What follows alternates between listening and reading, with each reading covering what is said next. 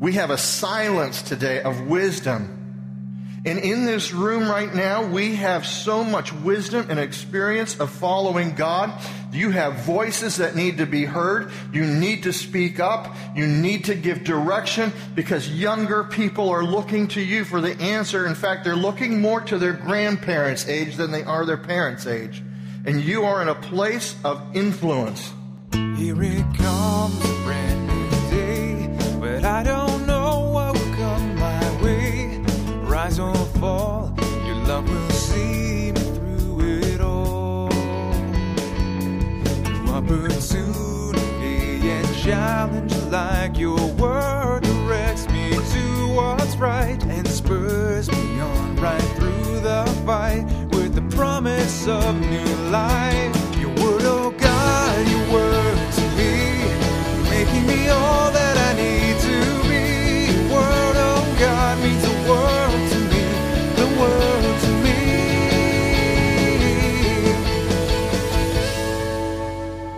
Good evening, everyone. My name is John, and you're listening to A Word with God. And I'd encourage you to open your Bibles to Ruth chapter 1 while we continue to go through a series. And this series is about Ruth and Naomi. Yes, it is. Well, Boaz gets in there, too, near the end. Okay, yes, that's true. Yeah. Now, it's funny because when I think of the word, and this is just me, I don't know why, but Naomi, I think of Nanaimo. Oh, those are really the chocolate things? Yeah, because Naomi means sweet. Cool, but she isn't. But I can't remember what it's in. It's like in Arabic, whatever. Naomi means sweet. Yeah. But she's not. No. Yeah, interesting. Kind of one of those funny next things. week she says, don't call me sweet, call me bitter. No. Yeah, she does. You just blew my mind on that one. I didn't know that, and I know Naomi means sweet. That's very interesting. I don't know how that. She says, how she got don't from call sweet me to her. Naomi any longer. Call me Mara. And Mara means bitter. Bitter, yeah. Anyway, that's a neat little thing that people can know on the radio. Isn't that nice that everybody gets to hear that on the radio? I thought that's fun. So, question for you. And we were talking about this last week a bit.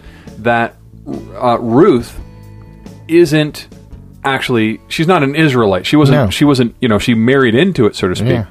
It's kind of that grafted in thing going on. Yeah, and it's really unusual because you're talking, even though she's a Moabite, she becomes part of, like you said, the lineage of Jesus. Yeah, and so like she comes from Lot, and of course there's that gross thing where him and his daughters, his daughters get pregnant by him because they think it's the end of the world and no other men are left out there, like just bizarre. But if you think that dabbling your big toe into sin isn't going to affect your family, here's this guy who goes and lives in Sodom and Gomorrah. He lives in the area of Sodom and Gomorrah. Yep. And we have all this sin, and you have the homosexual issue going on. He tries to give his daughters away to protect these angels from being molested, and they don't even want his daughters. It's like they're an unknown commodity. They are so tainted by they just like, oh yeah, let's get Dad to get us pregnant. That'll be the way to solve it. Like, what is going on with their minds? So you've got that backdrop, these Moabite girl coming in with Naomi, and I kind of wonder if that's maybe not part of the reason she wanted to leave them behind, that she knew that they wouldn't be accepted, and in the back of her mind there's been this warning, don't marry into the Moabite clan. Right. And so I'm kind of wondering if that's not what's been going by. But Ruth, think of the courage to walk into this nation and become part of a community when your mother-in-law is kind of out there tripping, and she's this bitter, angry woman. Imagine that to come home to. Right. And all along, and then the people aren't really glad you're there either. So, this is quite a situation this girl's walked into. Well, and the challenge is, too, that where it seems like Ruth, it's very interesting because Ruth is the one who's following and trying to live a godly life. Yeah. But she wasn't born as an Israelite. Mm-hmm. But Naomi, who is and should be, is just so negative. And it's almost like that, you just can't see the forest through the trees, right? In terms of what God is doing in her life, but she's completely missing it. Where Ruth is very purposeful. I guess that's why the book is called Ruth rather than Naomi. Correct. Well, it's interesting because you look at it even today. How many people do you know that grow up in the context of a Christian family or in the church, and they've heard of God's goodness all of their life. And what they see, they do not see all the good. Right. They see the negative. And the negative turns, and I tell you, there's negative wherever you go, whatever church you belong to, if you belong to the local gym, there's negative there. Like, it's not something that is unique to church. It's something that is all around us, but when you're raised in the church, there's this lack of appreciation for what you have. Right. Where somebody who's never had any connection comes into contact with Christ and the difference he makes in a person's life, and it's the light switch goes on, and it's like it's valued and treasured, where those who grow up in it have a tendency, not always, but have a tendency to lose sight of the value. Well, and it almost turns into the lenses that you have. That you put on for this, right? Yeah. As an example, Naomi's coming from, a lens of bitterness. Yeah. I'm guessing Ruth isn't. Ruth is looking at this and trying to be, this is the God that I'm going to worship. This is the land that I'm going to be moving to. I'm going to make the best of the situation that I'm in.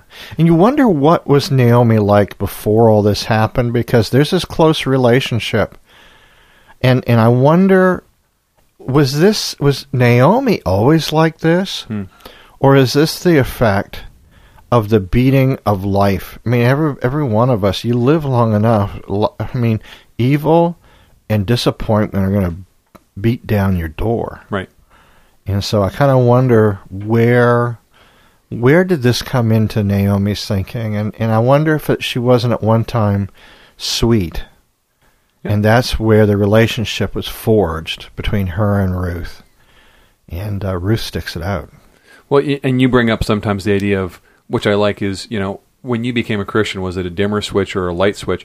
And we don't know that about Naomi, but we know that Ruth is, right now, the switch is on, and she's being positive about it. And really, she's trying to live according to what God has. And ultimately, what we're going to see is, not to give it away too much, the blessing that she gets because of that. Absolutely. Well, let's get going into the Word, and then at the end, we'll wrap things up.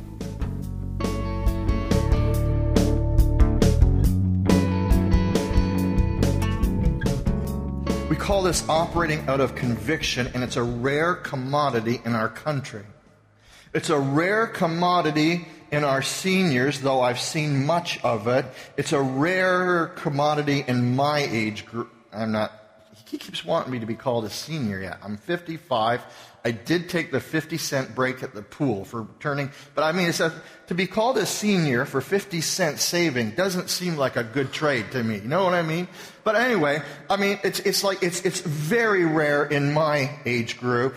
It's almost non-existent, although I am finding in the Bible college students of today a desire to get there, a desire to be there, a desire to live above the norm, to no longer be lukewarm, but to give everything that they have for Jesus. And we need to encourage that group.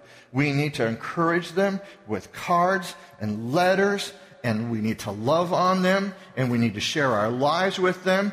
And us old folks, I put myself in there with you, Ivan, we need to share the decisions and choices that we have made that have gone amok and have brought ruin into our life, and we need to be willing to say, you know what, guys? This is where that leads you. We have a silence today of wisdom. And in this room right now, we have so much wisdom and experience of following God. You have voices that need to be heard. You need to speak up. You need to give direction, because younger people are looking to you for the answer. In fact, they're looking more to their grandparents' age than they are their parents' age. And you are in a place of influence. Do not waste that influence on silliness. Use that influence to propel them and press them into following Jesus. Well, choices derive from conviction. Here's some things. Conviction is more than what's convenient. Need a definition of conviction? It's more than what's convenient. There are all kinds of convenient things that we can do. It's convenient to not come tonight. It'd be convenient to stay home, put your feet up, and have a nap. It's not convenient to be committed to your local church. It's not convenient to live your life for the kingdom. That is conviction that will drive you there. Conviction is more than what is probable, choosing the best path. The good, the better, the best. Ruth had no guarantee that her decision was going to have any more plus than living in the land and losing her husband where she was from. But she had enough conviction of faith to follow Naomi, and there was something that was driving her in that way, and she followed those convictions. Conviction weighs the hardships, but sees beyond the hardships. There are hardships. To live a life of conviction, driven and powered by God's Word, yes, there will be difficult times in front of you. There will be difficult choices in front of you. But living by conviction looks beyond the difficulties to the end game and the end goal. Fourthly, conviction trusts outside the visible. There is a realm that is around us where we fight not against flesh and blood, but against powers, principalities. And living by conviction understands that that is actually true, and there's more than what I see in front of me. There are other things going on. Fifthly, well, let's do this. Take out the God factor. Was Orpah wrong? No, she was making a decision based on sight. She was making a decision based on the information in front of her, leaving God out of the picture. But when you bring God into the picture, it's a different lens that colors everything. Well, difficult choices require spiritual eyes. Following Yahweh should bring conviction.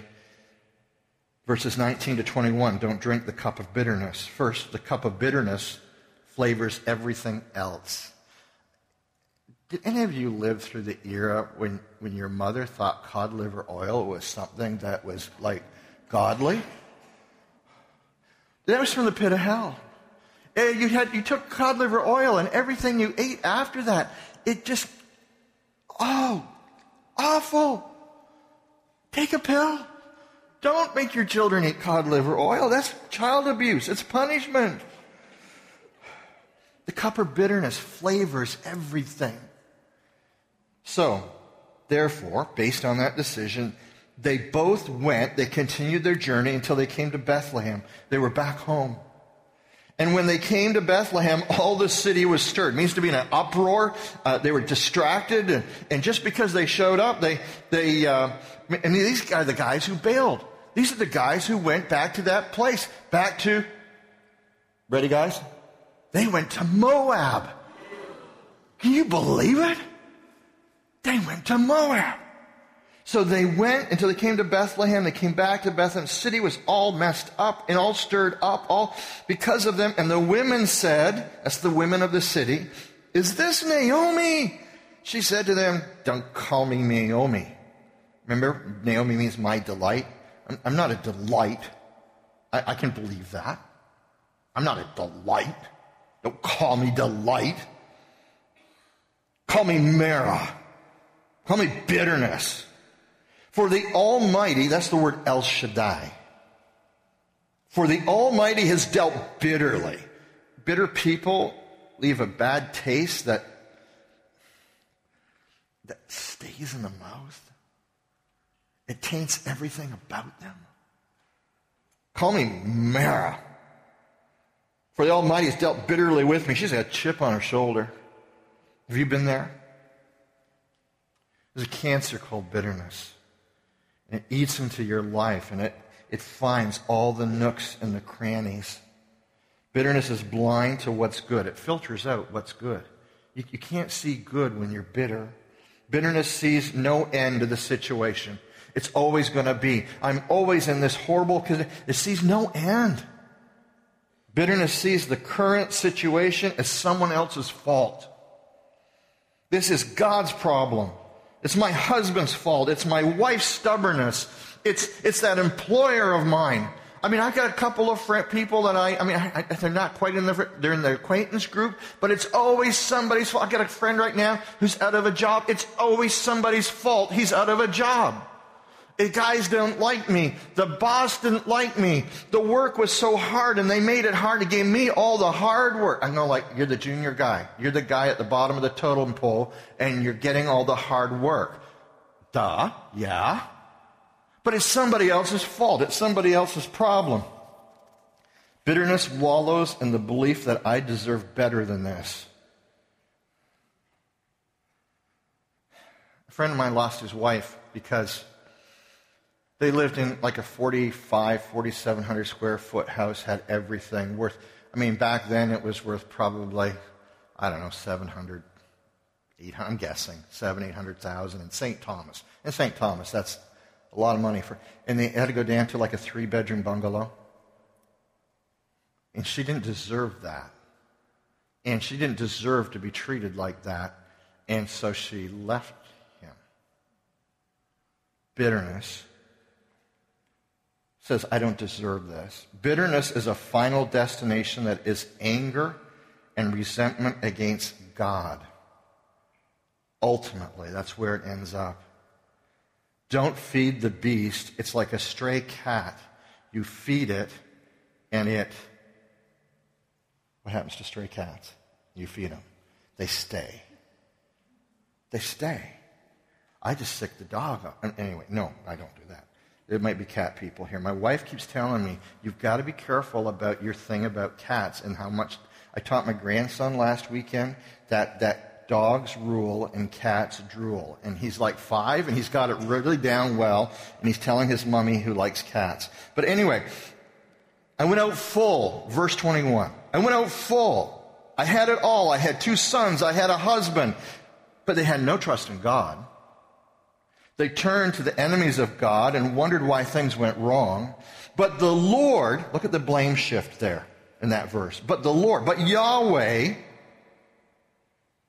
that's what Adam did to Eve. He threw her under the bus. The woman you gave me. But the Lord has brought me back empty. I have nothing. Was that true? Was that true? What about the young woman standing beside her that left country and home, had gone with her? What did she feel like at that moment? What am I, chopped liver? I'm here with you. But all Naomi could see is, I've got nothing. That's the only lens that she had.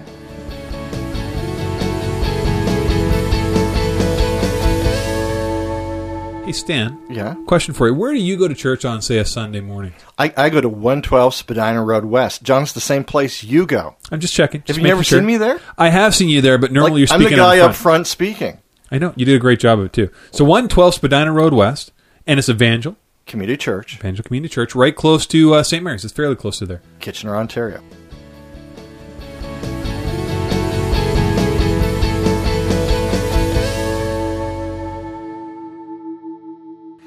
Why do you call me Naomi? Why do you call me Delight? Since the Lord, since Yahweh has witnessed against me. He's made it clear he doesn't care about me. And the Almighty's afflicted me. It means to be evil or bad towards. God's been, she is like right on the line. If this was in the days of Moses, it'd be looking for the ground to open up and suck her down, okay? God is being evil towards me. Watch the lightning. He's injured me. He's hurt me. He's broken me to pieces. Do you have a person like that in your life? They're angry at God. He's so angry at God. He's so bitter with life. You can pray for him.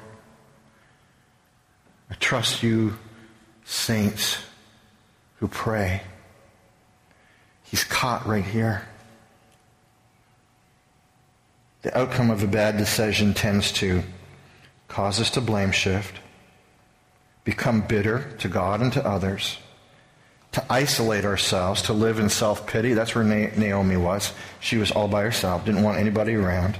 To downplay what's good, to exaggerate what's bad. Downplay the good, exaggerate the bad. So, Difficult choices require spiritual eyes. Following Yahweh should bring conviction. Don't drink the cup of bitterness. Verse 22, God has perfect timing.